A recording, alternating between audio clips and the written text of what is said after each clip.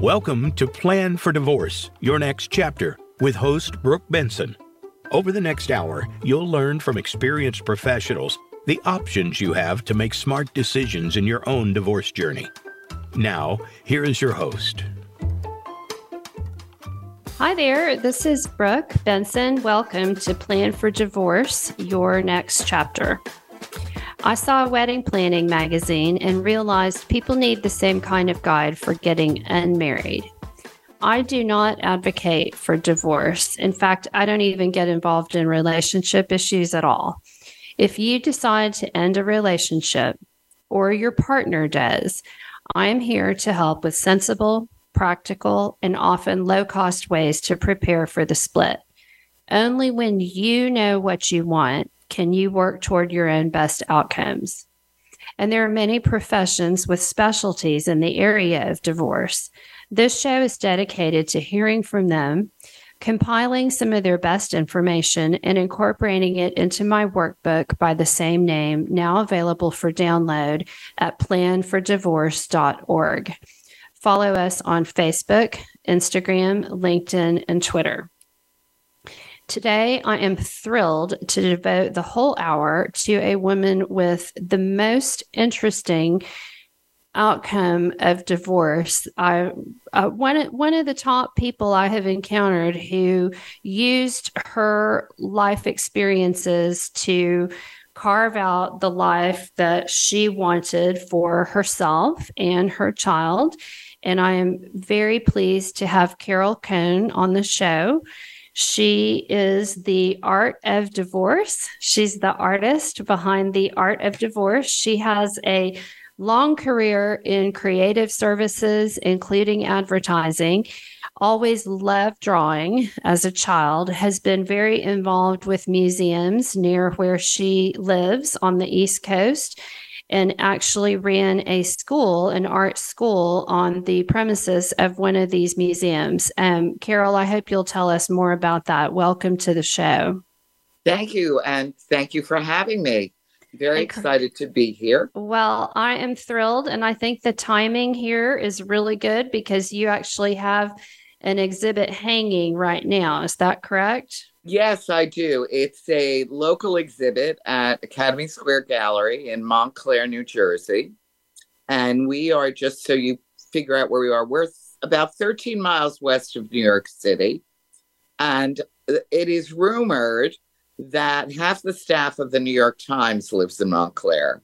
Really? Yeah, we have 5 train stations. Wow. And it was originally this summer residence for wealthy New Yorkers. Right. So they would come out here to the country and, for their summer homes. And it, has become, it's what's called an exurb because it's more city-like than it is suburban. Gotcha. Right. So sort of like Sausalito, California.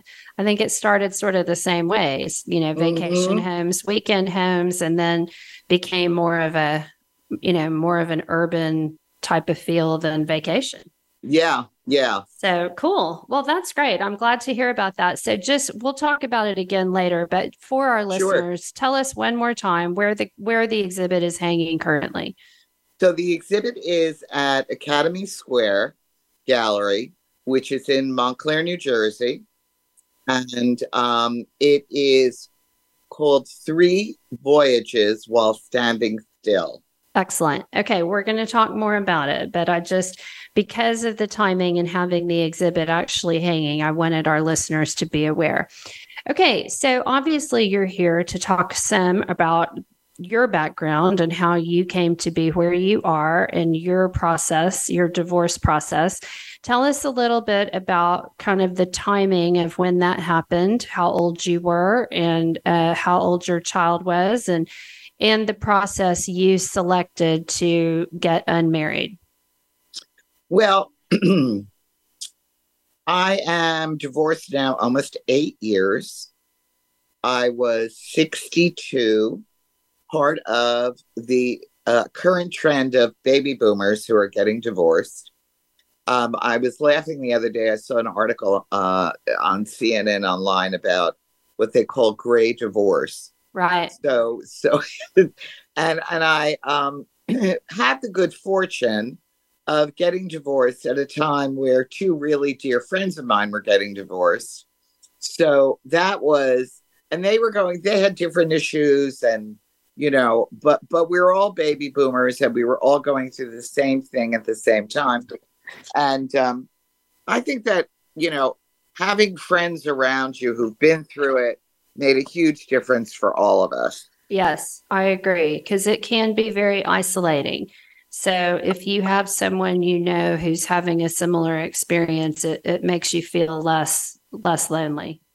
Absolutely. Absolutely. So you mentioned my background was in advertising, and what happened was my ex said, I think we should get a divorce. And I said, well, I'm not going to stand in your way. I don't want to be where I'm not wanted. So that's fine with me. I wasn't, really very happy. But, at 62, where am I headed? Right. Right. But here's the thing. I always loved to draw, and all I really, really ever wanted to do was make art. And so our marriage counselor, who became our divorce counselor, said, one of the things that I find from my clients is people who are going through this find that keeping a journal of some sort is very beneficial to get you through the process. And she said, you could write it. You like poetry. You like this. I didn't want to write another word because I really made my living writing. And I said, no, I don't want another job. But I'm going to draw. Love it. So the next week I came in with a drawing, and she was flabbergasted and said, wait a minute, you drew this? And I said, yes. She said, oh my God. And I did it with some markers, and it was my friends, the three of us with our exes, done in marker. And I decided that it was very important for me to understand how I got here. Excellent. And I love that is what really compelled me to explore it in visuals. Okay. Because I wanted to look at, well, I'll tell you this. My mom had 3 daughters. All of us are divorced. So there was obviously something in the waters. Well, not necessarily. Was your mother's marriage successful? No. Okay. So she had 2 marriages. And neither were successful.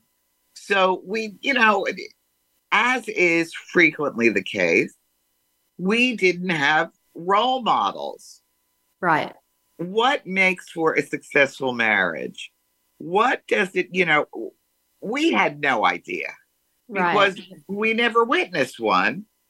And so that was a handicap going in. No doubt about it.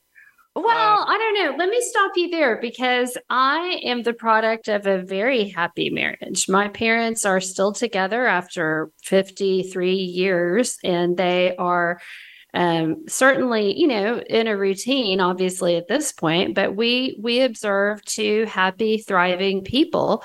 And for whatever reason, I could not pick someone, or have not picked someone who I could have that kind of relationship with. And after really throwing up my hands with a therapist and just saying, there's something that I'm putting out there in the atmosphere that just, is not right, he cut me off and he said, Brooke, you've never been on the lookout for bad behavior because you've never really witnessed it in your own family.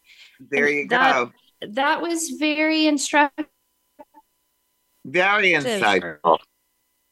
Very insightful. Well, again, I don't know if it made me. Yes. And well, the truth of the matter is we all come with baggage. I'm sorry, I lost you there for a second. Okay.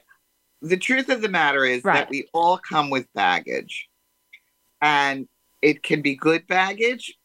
And in your case, you weren't aware of the warning signs. In my case, Right. I wasn't aware of the warning signs either. So in that regard, stuff happens and we grow and we change. I mean, I don't know that life is really about finding your life partner when you're a young person and expecting to grow together in the same direction. Some people do, but not everyone. Yep, they do. Yes. And I certainly hoped for that, but it's not what I got. So anyway, I was with a friend of mine. All gonna Go ahead. I just was going to bring up your kiddo, but you go ahead and tell your story. Okay. So, well, the transition was kind of about, I was at a frame shop gallery in town with a friend of mine who was getting a piece framed. And she said to the owner, you really should look at Carol's art. She's doing this whole thing on divorce. And the owner said, "Oh my God, I want to do a show with this." So this was 6 months after I started creating art, and I had my first solo show at 63, The Art of Divorce. So that Good for you. That's wonderful. Yeah, I created a whole new life for myself. I had a long career and had my son when I was almost 41. So, and, the East Coast, there are a lot of career women, and it wasn't unusual to have, a career and then have a child later in life. But unfortunately, he is a child with special needs, and he has Asperger's, and he was diagnosed 21 years ago, which was before it was truly understood. I was lucky to be in a very good school district, but they certainly didn't have the services then or the awareness, or teachers certainly were not trained to understand how to work with students like this. So there were a lot of challenges. Was it hard on the marriage? Oh, absolutely. As a matter of fact, 75% of marriages with special needs children end up in divorce. I didn't know the number was that high, but it makes sense because as you pointed out, you get married when you're young and you're in love. You're not necessarily evaluating that person as a potential co-parent. I mean, I don't think most people think along those lines. So it stands to reason that you would have different parenting approaches. And when you throw having a kiddo who maybe has communication, delay or problems, that seems like that it makes sense that it would exacerbate it. Yeah, it's a stressor. And, so, yeah. But I'm sure it is. So, okay. So, I'm sorry, I didn't mean to interrupt you. He has a what? He had a wonderful psychiatrist.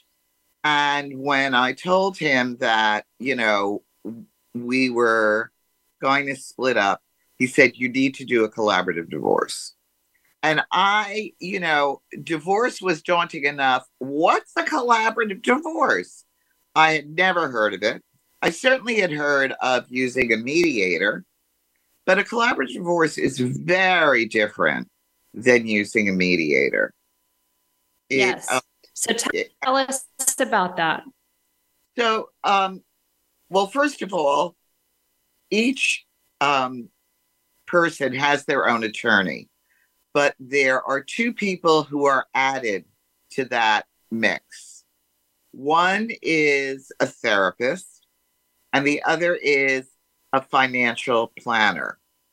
Because when you're planning for taking care of your child, you want to make sure that they're going to have what they need, and what are the implications of what's being negotiated.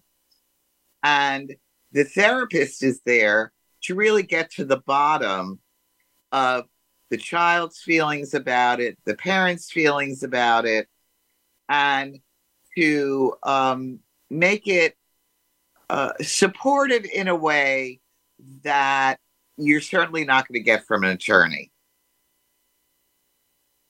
Gotcha. So I listened to my son's psychiatrist, and he recommended someone locally who turned out to be fantastic, and his team was fabulous. And they called me their best client of the year. We had a lot of laughs, a lot of fun. And, when you're walking into a divorce, you don't even know what questions you're supposed to ask. I mean, right. I didn't. And I think that's true for everyone.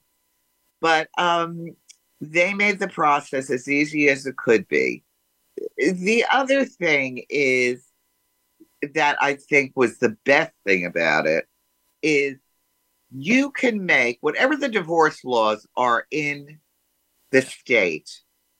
When you do a collaborative divorce, it means that the two people have come to an agreement irrespective of what the law is. So you go before a judge, and the judge looks at the paperwork and says, he said, "Oh, I'm proud that you've negotiated this." And 15 minutes later, you're out of there. Right.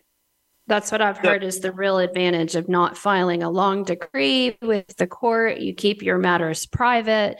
How did you experience the process having the therapist? I mean, you mentioned that they're obviously on the lookout for your son's best interest, but how long did it take, and how often were you in touch with the various people on the team?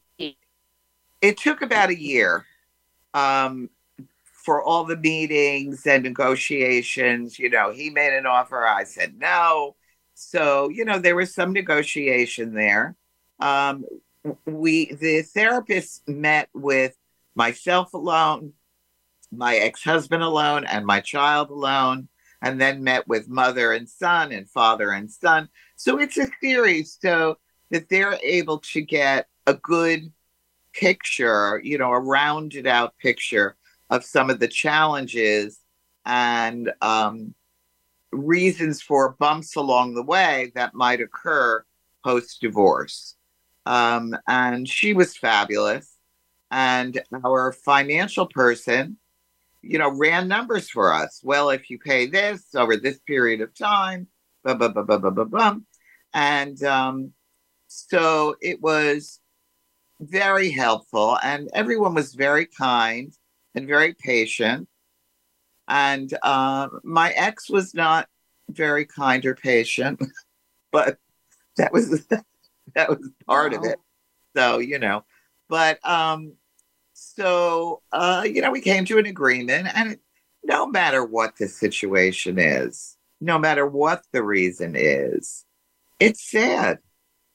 Sure. It's sad. We were married for almost 28 years, and neither of us was happy. And why continue to stay someplace that you're not happy in? Right. So it's hard, as you and I both know. It's hard to end it, but sometimes it is the right thing. Well, I thought of it as, as I said, I had a long career, and, I did some really interesting things professionally, and I knew that I had a great skill set. So I thought, well, at this point in my life, I'm not really looking for another job. I was ready to retire. But I knew that I wanted a purpose for life. I wanted to find and pursue my bliss. And my bliss has always been about drawing. Let's also talk a little bit about your faith. When you and I have spoken previous to this, you mentioned the fact that you are Jewish. Yeah. And it seemed like a natural thing for me to ask how your faith influenced your decision-making process. Can you tell us a little bit about that? Well, interestingly enough, Judaism has always accommodated divorce from the beginning. But initially, only a man could initiate it, which is not surprising. Um, but the man has to say, "No, I'm out of here." But there is something called a get, and when you get divorced and you're Jewish, you got to get a get, which is really silly, which means that you are legally Jewishly divorced. Okay. So my parents divorced when I was 19, and they had been married for 21 years, very unhappily. So I saw, and I had three siblings following me. I had, three after me, a brother and two sisters. And because I was already in college, I think that my experience of their divorce was very different from theirs. There's Sure. been a lot of there have been a lot of studies about how siblings are affected by divorce. And I had a sister who's 12 years younger than I am. So she was like 5. So that was, her experience was very different than my own. She's more a product of my mother's second marriage than she is of my mother and father. Right.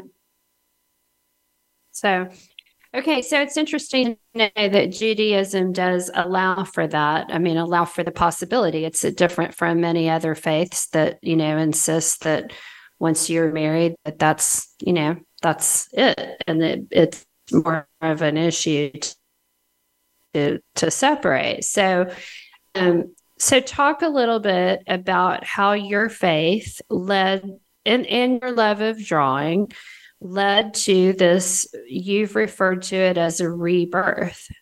Yes, absolutely. I think that, well,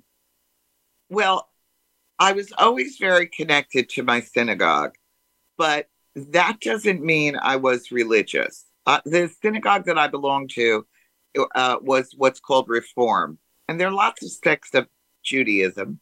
And Reform is, there's a joke, my body is a temple. Yes, but yours is Reform. So it's kind of a joke that it's not, it's not, it's not adherent to, we don't keep kosher. We celebrate the high holidays. And generally it's more relaxed. But what I found in that environment, and I continued to go to Hebrew school all the way through high school, what I found was the kinds of things we were talking about there had much deeper and richer meaning to me in the course of my life than, let's say, an algebra class. We talked about what does it mean to be a Jew and have marital sex?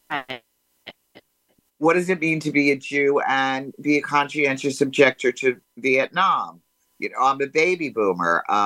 My year, the year that I was born in, we were the last group of people who had the lottery for the draft. So, and Right. I was in school, right after Kent State. So there were lots of life experiences that have colored my view of the world. And, I've come to understand that in many ways we're victims of our time.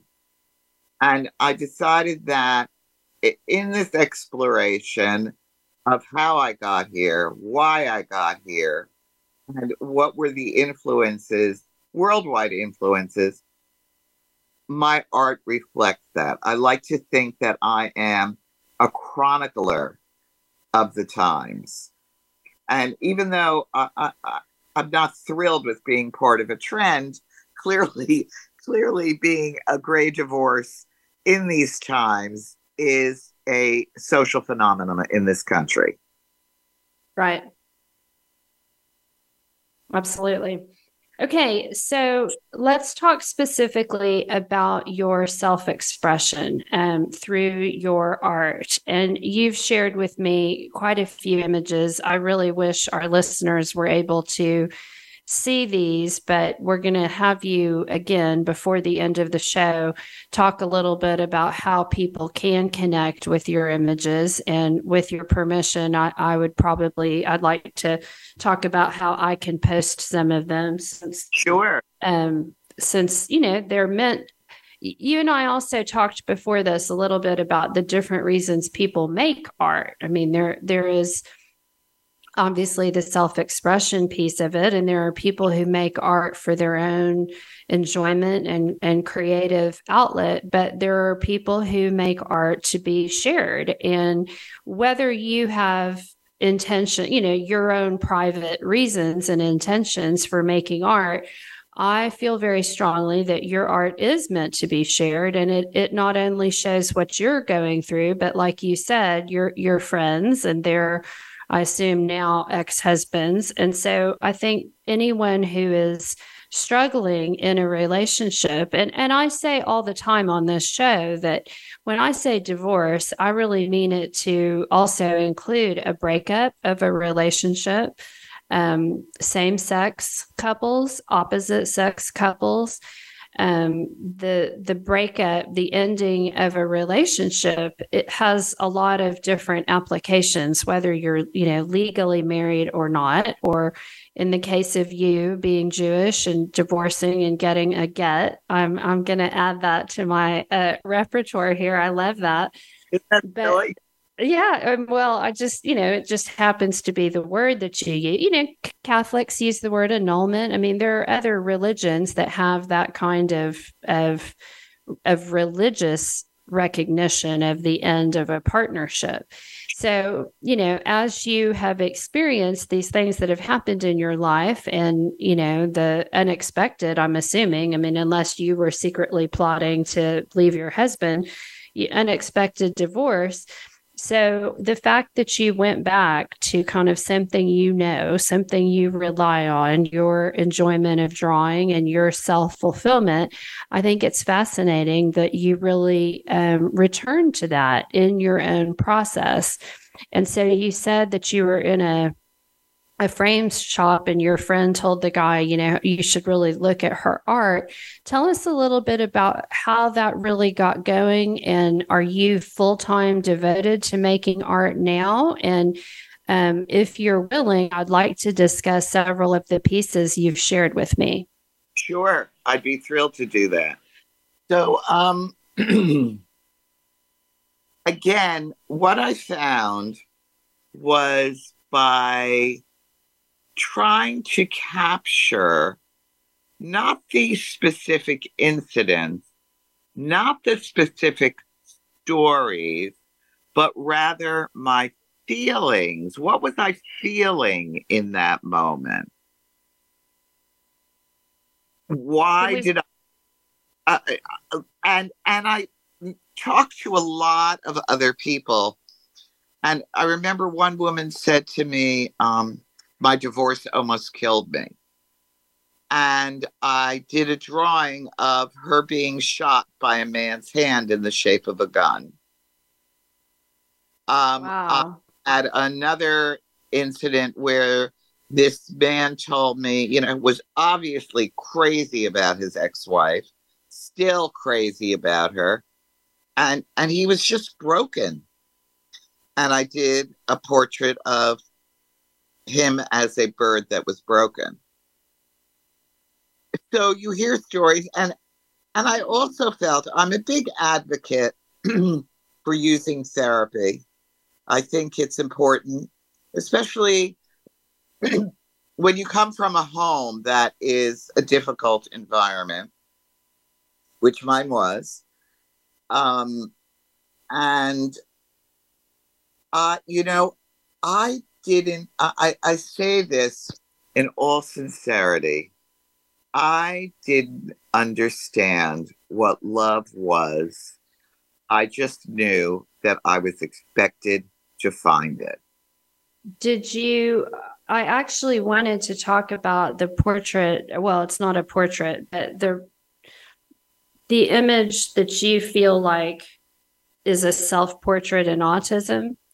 Did you experience, I mean, obviously mothers love their children, but did you bond with your kiddo right away and experience the kind of love that you expected to find in your life? Or are we talking about two different things? Well, it Asperger's is an interesting impairment, and anyone who is on the spectrum has what's called a comorbidity. In other words, there are at least two things at work.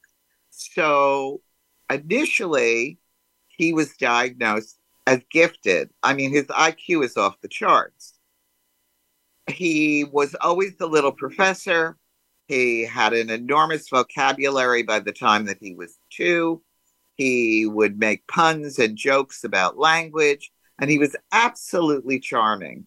But the thing that tipped me off, that said, whoa, this is not about being, a smart kid. We were in a local drugstore, and 2 little girls came up to him and said, "Hi, Miles, how are you?" And he didn't say anything. And I said, they walked away, and I said, "Miles, did you know them?" And he said to me, "Well, their voices were familiar." Yeah. Not their faces. Not their faces. And how old was he then? 7. Wow. That's remarkable. And at that moment, the light bulb went on. And it does run in the family. But again, we're talking about 21 years ago. So one of my husband's brother, his younger brothers, is severely autistic, severe Asperger's, brilliant guy, learned Spanish from watching Spanish soap operas. That's how I learned. No, but a brilliant guy, never has had an intimate relationship, unable to connect.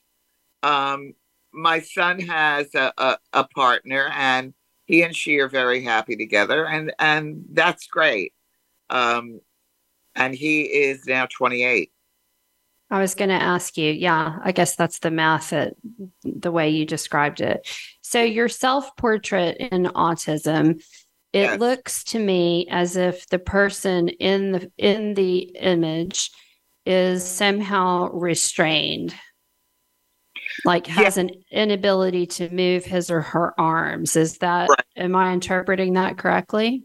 Yes. And wrapped in not the colorful puzzle that is autism, because as an emerging artist, this may sound a little crazy, but as an emerging artist, I was terrified of using color.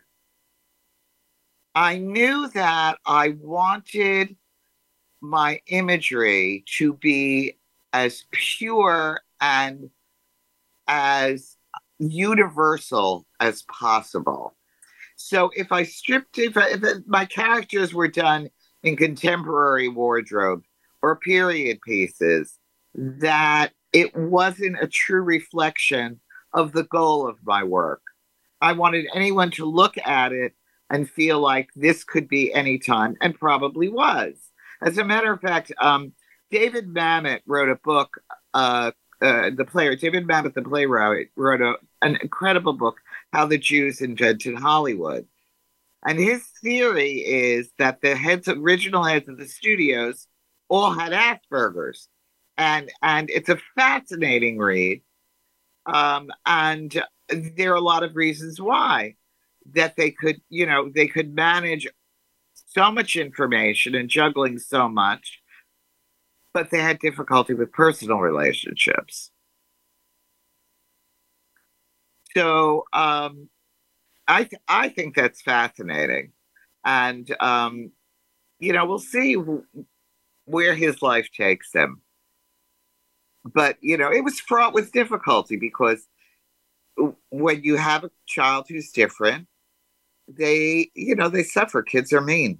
What my son realized very early on was that being funny was a way to connect with people. And, he was the joker. But people on the spectrum typically have large motor skill issues. So they're kind of klutzy. And, boys are rough and tumble in sports. And, my kid was not a sports kid. So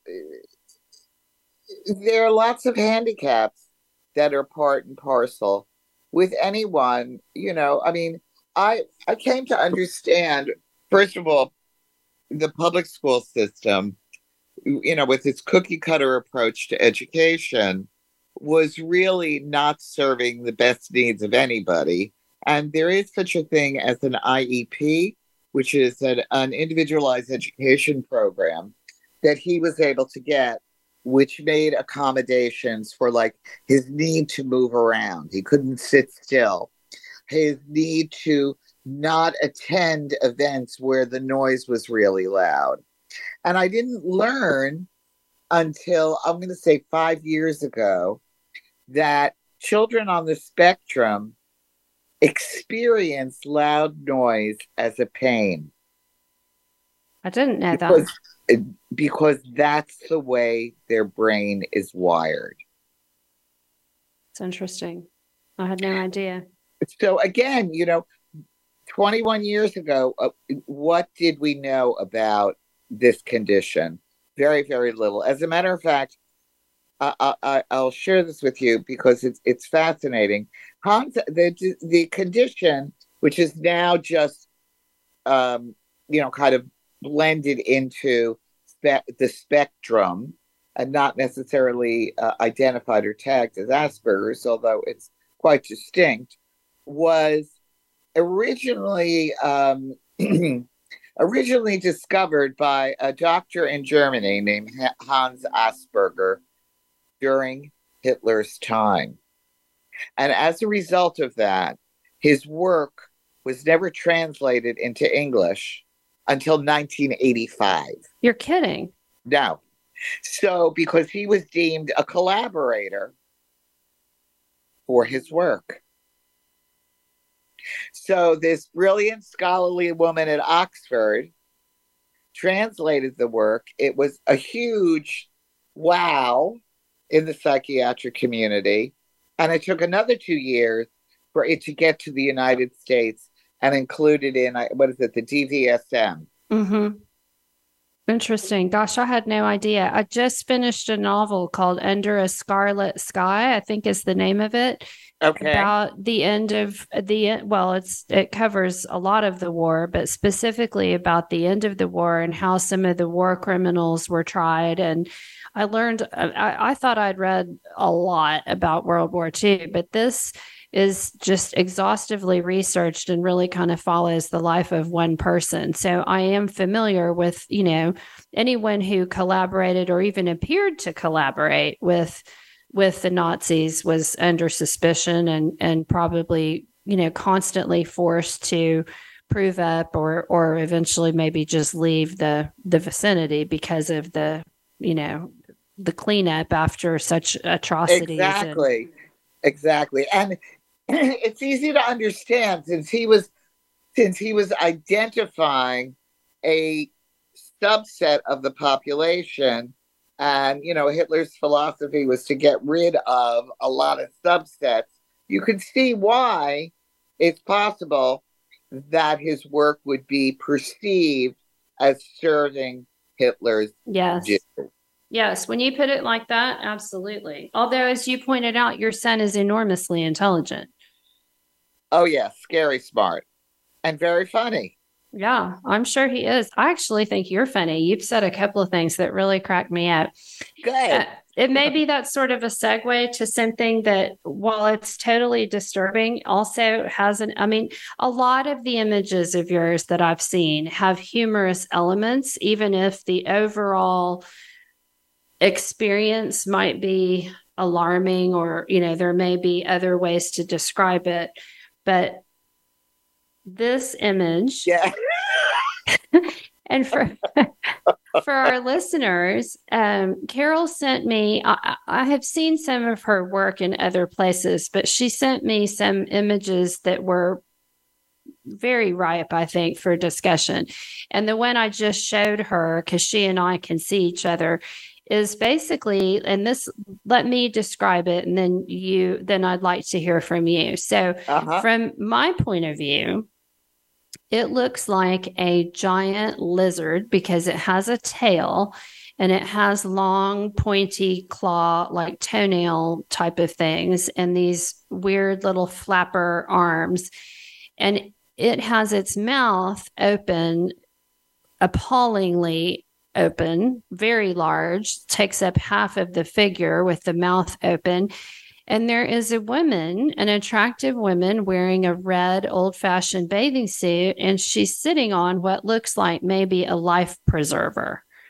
So tell me the fine detail of the lizard, for lack of a better word. I mean, the shading and the drawing of this creature.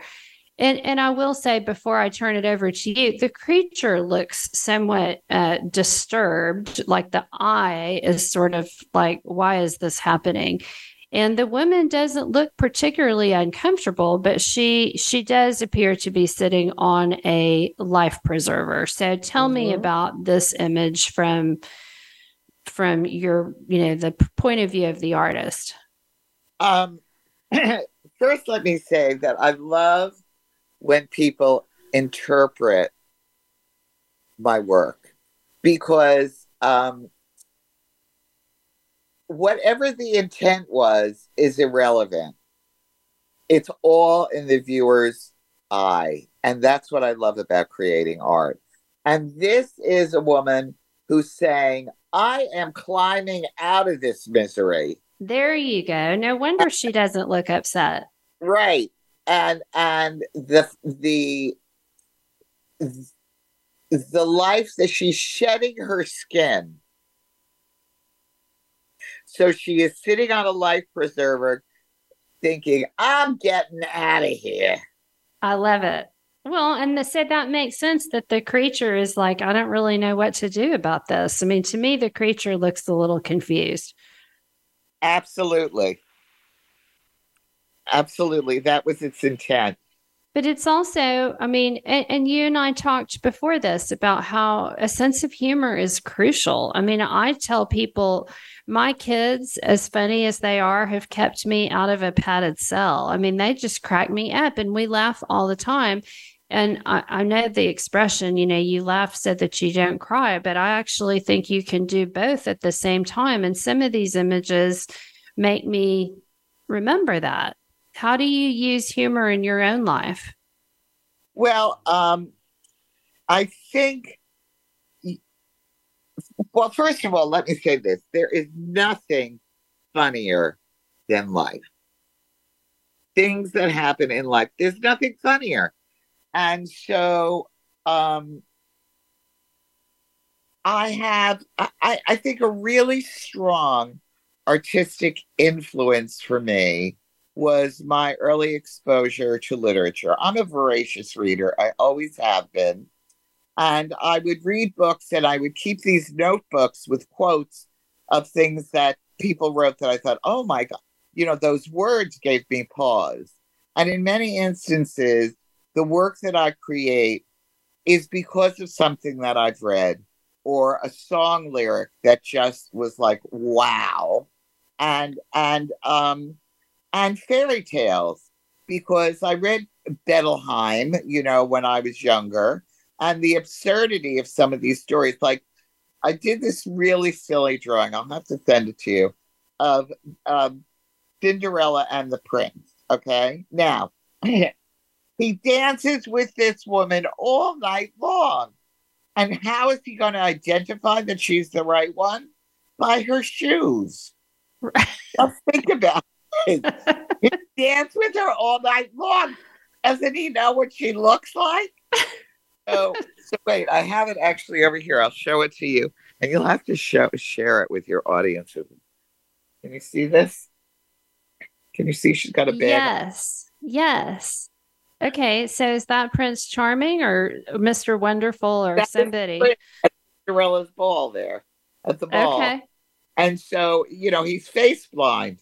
He's gonna go search for her based on her shoes. I mean, that is so ridiculous. And the all the stories are ridiculous, and yet they all led us to believe someday our prince will come. And in that belief, I believed I was a princess. I believed I was going to meet my prince, because that was my early exposure to literature. And it wasn't until, I grew up, as it were, that I said, wait a minute, some of these stories are just ridiculous. Right. You've got one here that looks like, could this be Little Red Riding Hood? Yes. Okay, yes. And there's a great story about that. So okay, tell us. I am a huge Sondheim fan, and he wrote a show called Into the Woods. Right. And in it, there's a Little Red Riding Hood. And the whole story about entering the wood alone and being in danger. I mean, that is true for every woman. We go out into the world, we enter the wood alone, and danger may lurk. And I was, before COVID, I was selected to participate in Startup Fair, which is a huge event in Venice Beach, California. And like 500 artists apply for this event all over the United States. And 60 were chosen. And I was delighted to be chosen. And basically, you stay in this really funky hotel, and your room is your gallery. Cool. And it's 3 days of people coming in, and you speak to like hundreds of people about your work, and you get to meet all these artists from all over the country. And I made lifelong friendships there with some really interesting artists who do really interesting things. And you realize, wow, I found my tribe, So it was 10 minutes to closing time on Sunday, the last day of the event. And a woman comes into my room and she says, I heard that I need to see your work. But, I want to say up front that my husband is also exhibiting here. So, I'm not going to buy anything. I said, that's fine. Come on in. At this point, I was delirious. And we went into my bedroom, and there was art on the walls and art on the bed. And the piece that you're looking at, she went right to. And she said, tell me about this.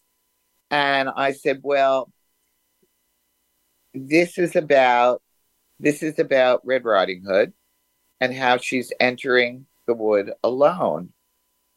And the title of the piece is For All the Little Girls Who Enter the Wood Alone. Don't we all? And she bursts out crying. Yep. Really? Yeah. I make people cry. Gosh. I mean, as an artist, you can't control someone's reaction to your work. No, but that would be excruciating to be standing there as it's happening. No, it's not. You don't? It's a blessing that I can evoke an emotional response is so powerful and so meaningful as an artist. My art is not to match your couch. No, of course not. And I would never suggest it. But a lot of art is. But a lot of art is. True. Yes. And I like things that are pretty. Don't get me wrong. But it's to give meaning and context. Right. Okay. And she did. And you know what? She did buy a print. Oh, she did after saying she wasn't going to. Okay, we are getting limited on time, and I would really like to devote the end of this to probably, well, it's an image with humor too. Tell me about the lady riding a comet. What's going on there? Oh, yes. Well, here's the thing that I came to understand. Here's what I'd like to believe. And this came to me on the 4th of July. I'm looking at the sky and there are fireworks all around me. And I'm thinking, wow, I wonder what the stars think of our star show. And I thought, you know, I wonder if those stars are souls of people who have left our lives. And that what we become is our souls live on in people's memories, and they become the bright objects in the heaven. And the woman is riding the comet because we have a brief moment in time on this earth, and we should blaze brightly in our lives on that journey. I love that. And I'd like to end with that. It's all we have time for today. Can you tell us your website or your social media handles for anyone listening? Yes, there are. My largest account is Carol, Carol, letter J, Cohn, Cohn, art on Instagram, or Carol, the line on the bottom, not the dash. Underscore. The underscore, Carol's Divorce. Okay. Carols underscore divorce. And is that also on Instagram? That's also on Instagram. And then Carol Cohn Art is also on Facebook. Excellent. Thank you so much for being here. I feel like I could have 2 more shows and discuss so much more of your art. I really appreciate your sharing your time with us, Carol. And for everyone listening, thank you for being with us today. Have a great week, and we'll see you here next week, same time, same place. Thanks for tuning in to Plan for Divorce, Your Next Chapter with host Brooke Benson. We hope today's episode has given you a new perspective on divorce and food for thought as you make some important decisions. Until we talk again, hang in there. You are not alone.